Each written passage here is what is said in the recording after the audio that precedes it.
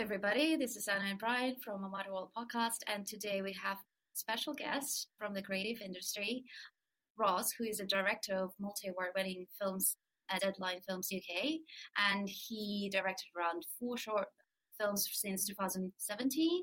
And hi, Ross. How are you? Hello. Thank you very much for having me. Hello, Anna. Hello, Brian.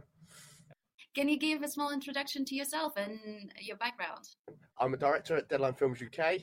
We are a award-winning short film production company. Since 2017, we've done 4 short films, and we've just released a web series a couple of weeks ago, which follows on from our original shorts with Deadline Films UK. You can see all of our work over at clippist.com. That's Clippist with a K.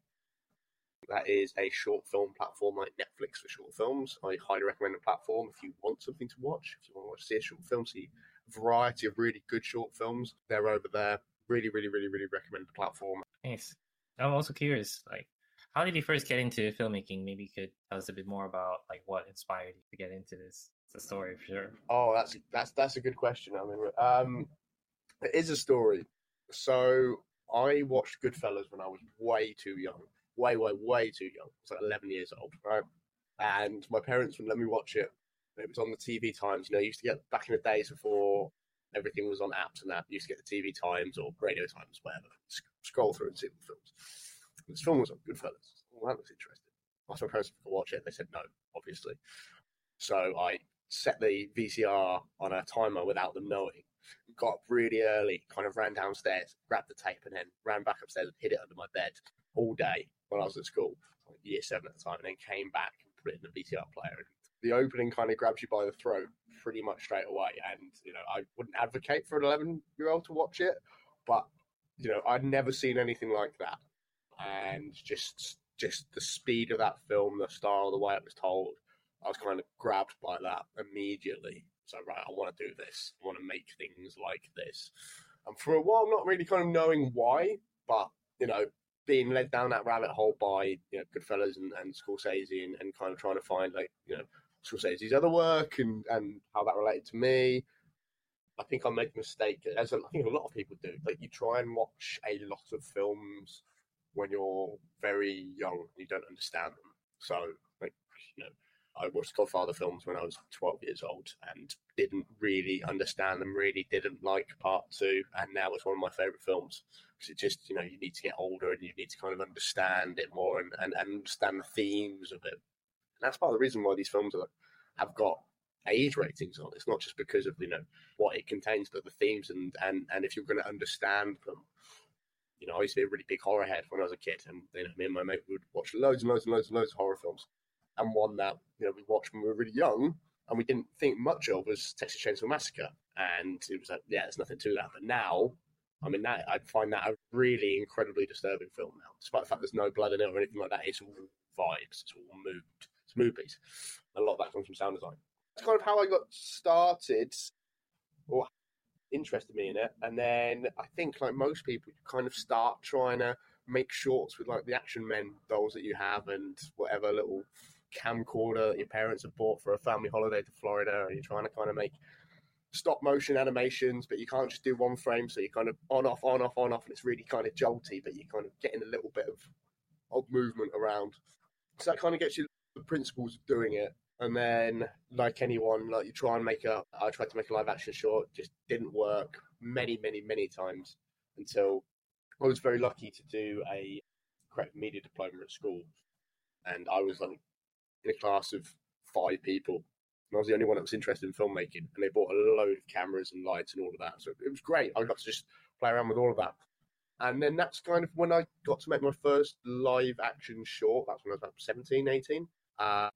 And really tried to just kind of condense it down to things I could control. Let's try and do 2 people, very minimal dialogue, mostly kind of through what's said visually, which I think is also a mistake that a lot of people have when they first start approaching it.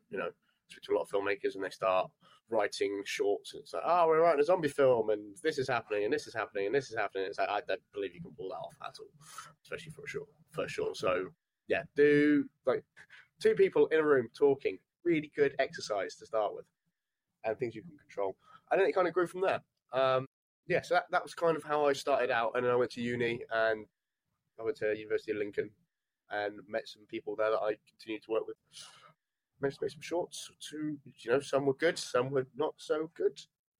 And maybe you can tell a little bit of your the projects, like Hangover Food or the recent series you mentioned. So yes, Deadline was formed in 2017. Myself, Craig MacDonald-Kelly, and David Hepburn. We give a massive shout out to them, the two Scottish actors. I met Craig on a previous short, and we kind of formed Deadline under the idea of let's make short films to a deadline, and then there's no excuse for not getting them done because they can drag on for ages. So our first one was Hangover Food, which is a ridiculous idea when you think about it. It's two best mates, the morning after a night out. One of them wants to go back on the lash because he screwed up with his Tinder date. The other one's dying from a hangover. But it turns out he hasn't got a hangover. He's been turned into a vampire. Hilarity ensues. And that was our first short with Deadline. It was a real kind of change for me, going from since I graduated, I've made some quite high budget short films, which, like £5,000-6,000 short films, which hadn't done anything, to be honest. They'd been made and they hadn't been accepted by any festivals. So this was a real change of thinking to go, let's spend absolutely no money on a short film.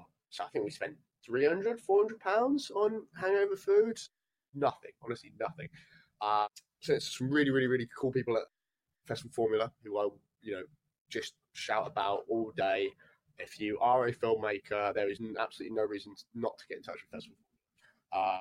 And yeah, they took it, submitted to some festivals, and we did 14 festivals. We won 4 or 5 awards with Hangover Food. Yeah, that was mad. We were going up against like 20 grand films and we were winning with essentially this kind of dialogue piece, which is in a bedroom with just two people talking. And then from there on, the original idea for Deadline was that it was going to be kind of like a rotating wheelhouse of directors. And a few other filmmakers came in and did a few shorts. So like Charlie Dennis and Adam Hales Walker, who again both have amazing work, and I'll kind of highly plug their stuff. Come in and made some very well received shorts for the company.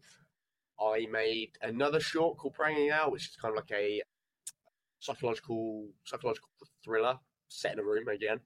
That had an online release. I made a short called Bite, which is really interesting, all in rhyming couplets. The script had no action words in it at all. It was all just dialogue. So that's a really interesting exercise in how to adapt that. And that's about a middle-aged man who owns a computer shop who sent a package. Again, all in rhyming couplets. That's on Clippers. So if you get a chance, check that out. Again, did very well. I think I did 15 festivals, won 2 awards, got nominated for a few others. And then that actually came out after the next one, Shadowboxer, because Bite took so long in post to do, just because the elements of it, because you've got voiceover with the edit, we've got this like music piece that's inspired by Birdman, kind of like one drum piece. So everything had to kind of, every time you redo one thing, everything has to be redone and it comes together. So it took about like 18 months in post.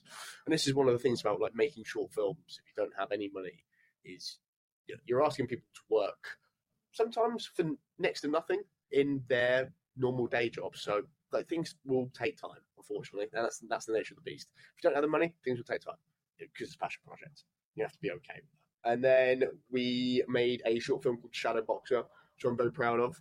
That was very different. Again, trying to push myself out of my comfort zone, and that kind of came down to the needs of the project. So I am an AD on sets outside of directing. That's how I know Anna.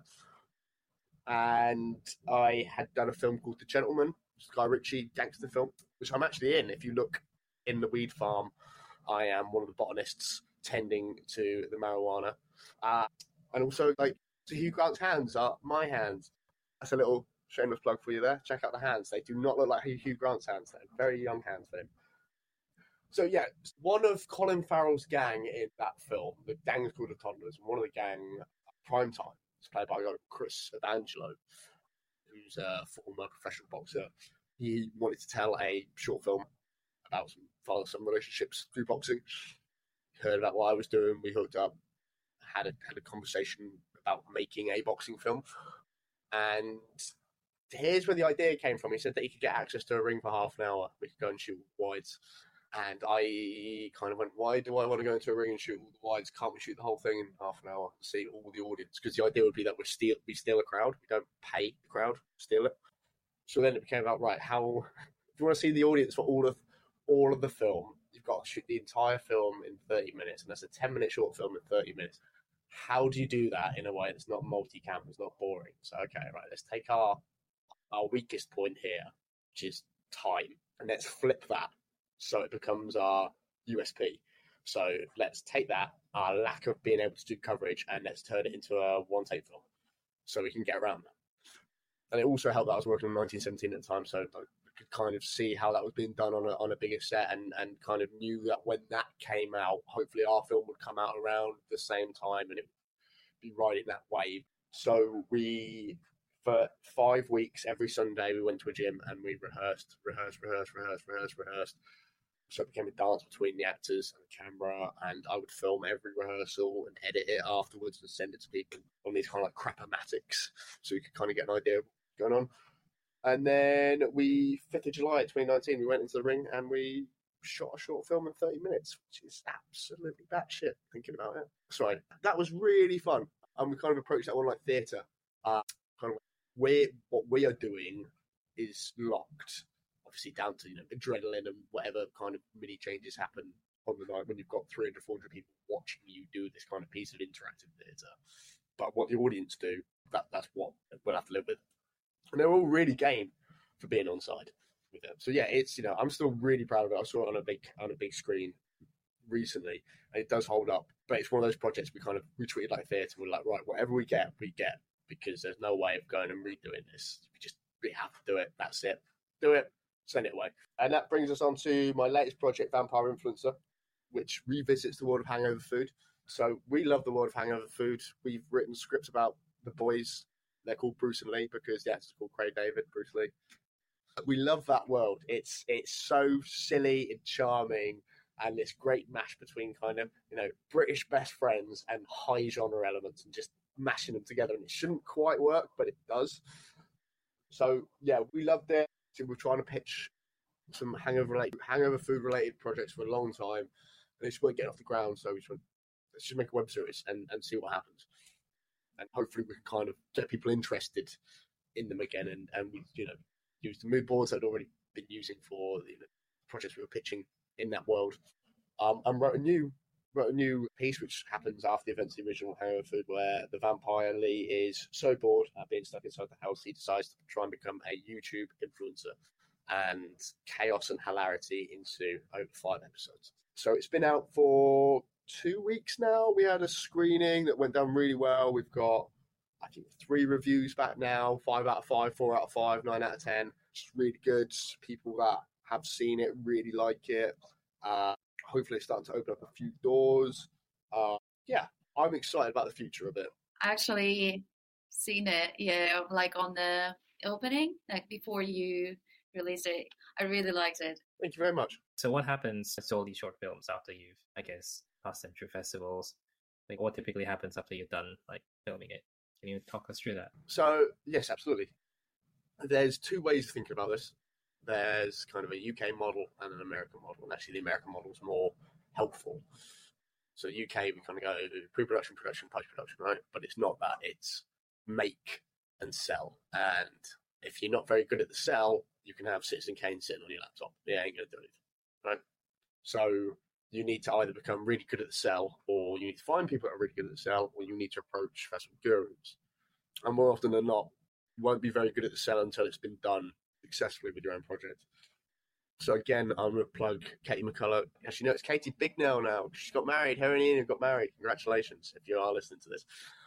Katie and Ian at Festival Formula, and the people there who are absolutely lovely and have grown as a company since we used them for Hangover Food, and have had some really kind of things to say about our web series. They are a boutique company that specialise in short film distribution, but their knowledge is unparalleled, and also their USP is that they will watch your film for free and give feedback before they take you on the slate. They might not take you on the slate, and that's kind of what I recommend to anyone making a first or second film, just any film in general, any short film. Send it to them. because they'll be able to give you feedback, honest, constructive, critical feedback. And yeah, they don't take you on. You need to kind of understand why that is, and it's not personal. And that sometimes is a hard thing for a first-time filmmaker to take when it's, you think your film is a masterpiece because you've been attached to it for so long, and sometimes it isn't. That is hard to take. They haven't taken all of our shorts, and that is also fine. But yes, so you'll get together, you put together a list of festivals that are kind of in the three or four different tiers. They kind of go from your super high ends like your Cannes, Sundance, Venice, Tribeca, all of that. So you kind of like town festivals under that, so like somewhere like Chelmsford or Romford in the UK, and then under that you've kind of your genre festivals, and it goes all the way down. It goes down to like something that's put on by a student, really, your local town. So it is worth knowing those tiers, even though I'm just kind of trying to regurgitate them off the top of my head. But you kind of know what tiers you're approaching and whether you're going to realistically be able to get into them. Also kind of know the percentage that you'll get into, which is about 10%. Right, so you submit to 50 festivals. If you get into 5, you're doing all right. And that is also very hard to take when you start getting things rejected. Sometimes your film will get rejected because of the trends that were last year. It's not anything about your film. It's just about trends. People might not. We made Shadowboxer. We made a film that was meant to be seen on a big screen, and then COVID happened. And we're also, the year before, there were a lot of female boxing films. So out of like 50 festivals, I think we got into 5 or 6, and we were thinking it was going to do a lot better. And that's the thing also. Like, just don't have any expectations about these things. Like, it's better not to just, if it happens, great. If it doesn't happen, just try and Teflon shoulders, right? And that's kind of part of the thing with this game is you have to get really, really, really, really thick skin, really good at rejection. Because you won't get any feedback on your film either. It will just be like, they don't fill up. So that's it. So yeah, you will end up. So like with the original Hangover Food, we went to Chelmsford first. We won the Audience Awards, which I'm actually looking at just over my laptop here.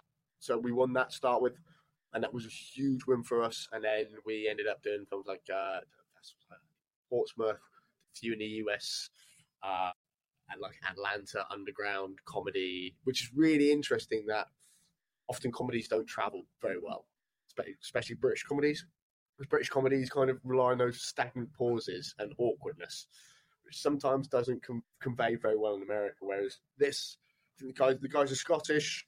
That maybe helps, but it's kind of quite in a high-speed rat-a-tat way rather than those stagnant pauses. So obviously that carries over to the States, over the pond, across the pond, I should say. Sorry. And yeah, so we put together a package for us. We did those festivals, and then we'll sometimes just get picked up by another festival, get seen.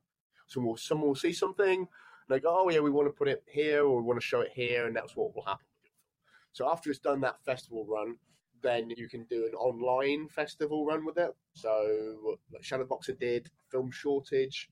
We were short of the month, I think, there. And then because we know the lovely folks at Kino, Short Film Festival in London, or Kino Film Festival in London, I should say, run by Dustin. He selected Shadowboxer to be one of the picks of the week. And yeah, so you'll do that. You'll do festivals, online festivals, and then find a platform for it to be hosted on, which is Cliplist, which is all the films curated by Craig, who I run Deadline with. And so the folks are lovely there. We partnered with Cliplist to put on the event for screening of Vampire Influencer. Hangover Food was, I think, one of the first short films on the platform when they launched. So, yeah, it was a nice kind of full circle moment. I would like to ask you, what do you think about the current writer strike and actor strike? Do you have any thoughts about that? Oh, yeah, I mean, it's a very troubling time. I completely understand, where the WGA and SAG are coming from. And looking at the salaries of these CEOs is absolutely unbelievable. It puts a lot of people out of work, unfortunately. And rumours of the strike, amongst other things, means that the industry leading up to this point in this year has been, for some people, like myself, it's been very quiet. And now, it's absolute solidarity with the WGA, solidarity with the SAG, but it would be nice for the changes to be reflected to the below the line crew members, who are so often overlooked. You know, I was looking at something from why the WGA were striking a month ago before the SAG went into it, and it's about residuals, right? And I know actor friends that do get residuals off doing films, but like crew, like we don't get any residuals. I don't know anyone that's got any residuals. I think Coppola maybe used to do it with Zoetrope back in the 70s as kind of like a bonus thing. But yeah, it's it's like the film industry is kind of like a microcosm for society at large, right? And trickle down economics. It doesn't work. You know, the people at the bottom that are doing the most work always are paid the least, and you kind of have to fight sometimes, fight for your rate, and it can be quite upsetting as well. I'm doing a lot of work and I'm bringing a lot of value here, but I don't feel like I'm being rewarded, especially for the budget. And those are fights over little things that you can end up having in productions, things that you really shouldn't have fights over, because whatever company you're working for, you clearly got the money. Why can't we just have this thing that we need to do our job safely or well? But so yes, completely behind the unions. I just really, really, really hope those changes are reflected to below the line workers as well. The strikes have been going on for some time. Do you think we're close to seeing a resolution to that, or still a lot of things to negotiate? I know there's so much. I think that there's still a lot of things to negotiate. I think that now the actors have joined the strikes, like it's a lot more pressing for them to get fixed, because I'm sure you both have read what I've read about what the mentality towards writers was. Let them lose their houses, let them lose their flats, their condos, let them go bankrupt. Like, we're not going to negotiate with them. It was what the producers were saying. But now the actors have, now the actors are joined with that. It's a lot more pressing for them to resolve that. But I mean, some of the things I was reading or came out in that SAG press conference are absolutely mad.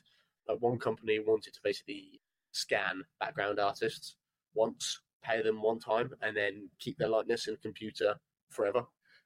It's absolutely mad. And there were rumours of studios getting AI to write scripts, and then they'd hire a screenwriter to come in and kind of do a pass over it afterwards. Yeah, it's absolutely mad. I think it's maybe like a change the industry's having. Like, you look at historically how the film industry has been, certainly from like the change from like classical Hollywood to the new wave, and then the end of the new wave into the 80s when some blockbusters became quite prevalent. That's a big change, and I feel like that's what we're kind of having now, because back then when we started from the 70s to the 80s, these blockbusters, their budgets were like 20-30 million maybe, and now studios are spending 150 to 300 million on a project, right? So if it doesn't work, there's far more risk. And also, like, the space for the mid-budget film has gone. It doesn't really exist anymore. I don't know the last time like there was a really successful $30 to $60 million film. That's gone to TV now. And then that comes in the issue of streamers as well. And yeah, for as good as streamers are for being able to take risks on projects, and not have to worry about the initial box office income everything that's based on that initial opening weekend. They kind of clearly advertising as a new medium, so they're not having to pay people actual rates. And that's why like the WGA are striking. It comes down to issue streamers and what people are being paid. And myself, having worked with some streamers, I can tell you that is correct. Do you have any hopes and predictions for the future of the filmmaking industry, from the small scale, starting from your projects and after going to the big scale? So for myself, member of a body called Directors UK. It kind of does what it says on the tin. I've been accepted on the Inspire program, which is like a mentorship program over the next 12 months, and a director called Chris Cotton, who works in features, TV, and commercials. So that's really exciting. My goals over the next 12 months are I would like to start directing commercials. I think that's a next step for me as a director. So that's quite exciting, but it takes a lot of work to do that. Obviously, I'm developing my own projects, Hangover Foods, whatever form that it'll end up in, developing another feature that I'm really excited about, that we've got a script for. It's always about finding the money. Even though this thing is like 50 grand, it's always about finding the money. And that's the hardest thing. So yeah, numerous projects, various stages in development, trying to get into commercials, and see what happens over the next 12 months, learning from an experienced director and being guided with the goal to, at the end of it, to hopefully be directing commercials. That's the end goal of the next 12 months. Maybe some projects that are being developed as well. As for the industry, we'll have to see how long these strikes go on for. I think that there's going to be so many things that shut down now, and so many things are shut down, that probably, hopefully, it won't take too long to resolve. And hopefully CEOs are brought around, producers are brought around the negotiating table, and they can make the change for above the line and below the line crew. Will that happen? Probably not. I think that there'll be a deal that's cut to kind of, appease the bodies that are striking, and then we will go on, and there'll be some kind of workarounds that the producers use, or a way of getting around it. Do you know what I mean? Like, I've experienced that too much. I've experienced that way of they can do this, but actually the loophole is this, and we'll go with the loophole instead.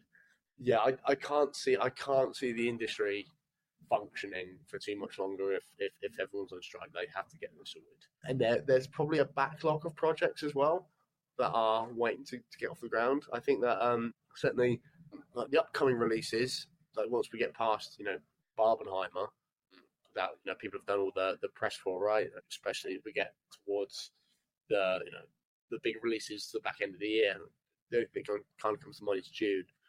You're going to need answers to that, right? So you're going to need to resolve this strike. Otherwise, you're wasting a load of money promoting something that the actors aren't on board with. So yeah, it needs to get sorted. It needs to get sorted now. We'll just see if the how long the producers hold out, shall we say, till when they can get around to it. Yeah, for sure. All right. I think we're reaching the end of the podcast, so I'd like to leave you a few minutes at the end just to give a little shout out to anyone. Sweet. Thank you very much for having me. Absolute pleasure. Good to speak to you both. So we are deadlinefilmsuk.com.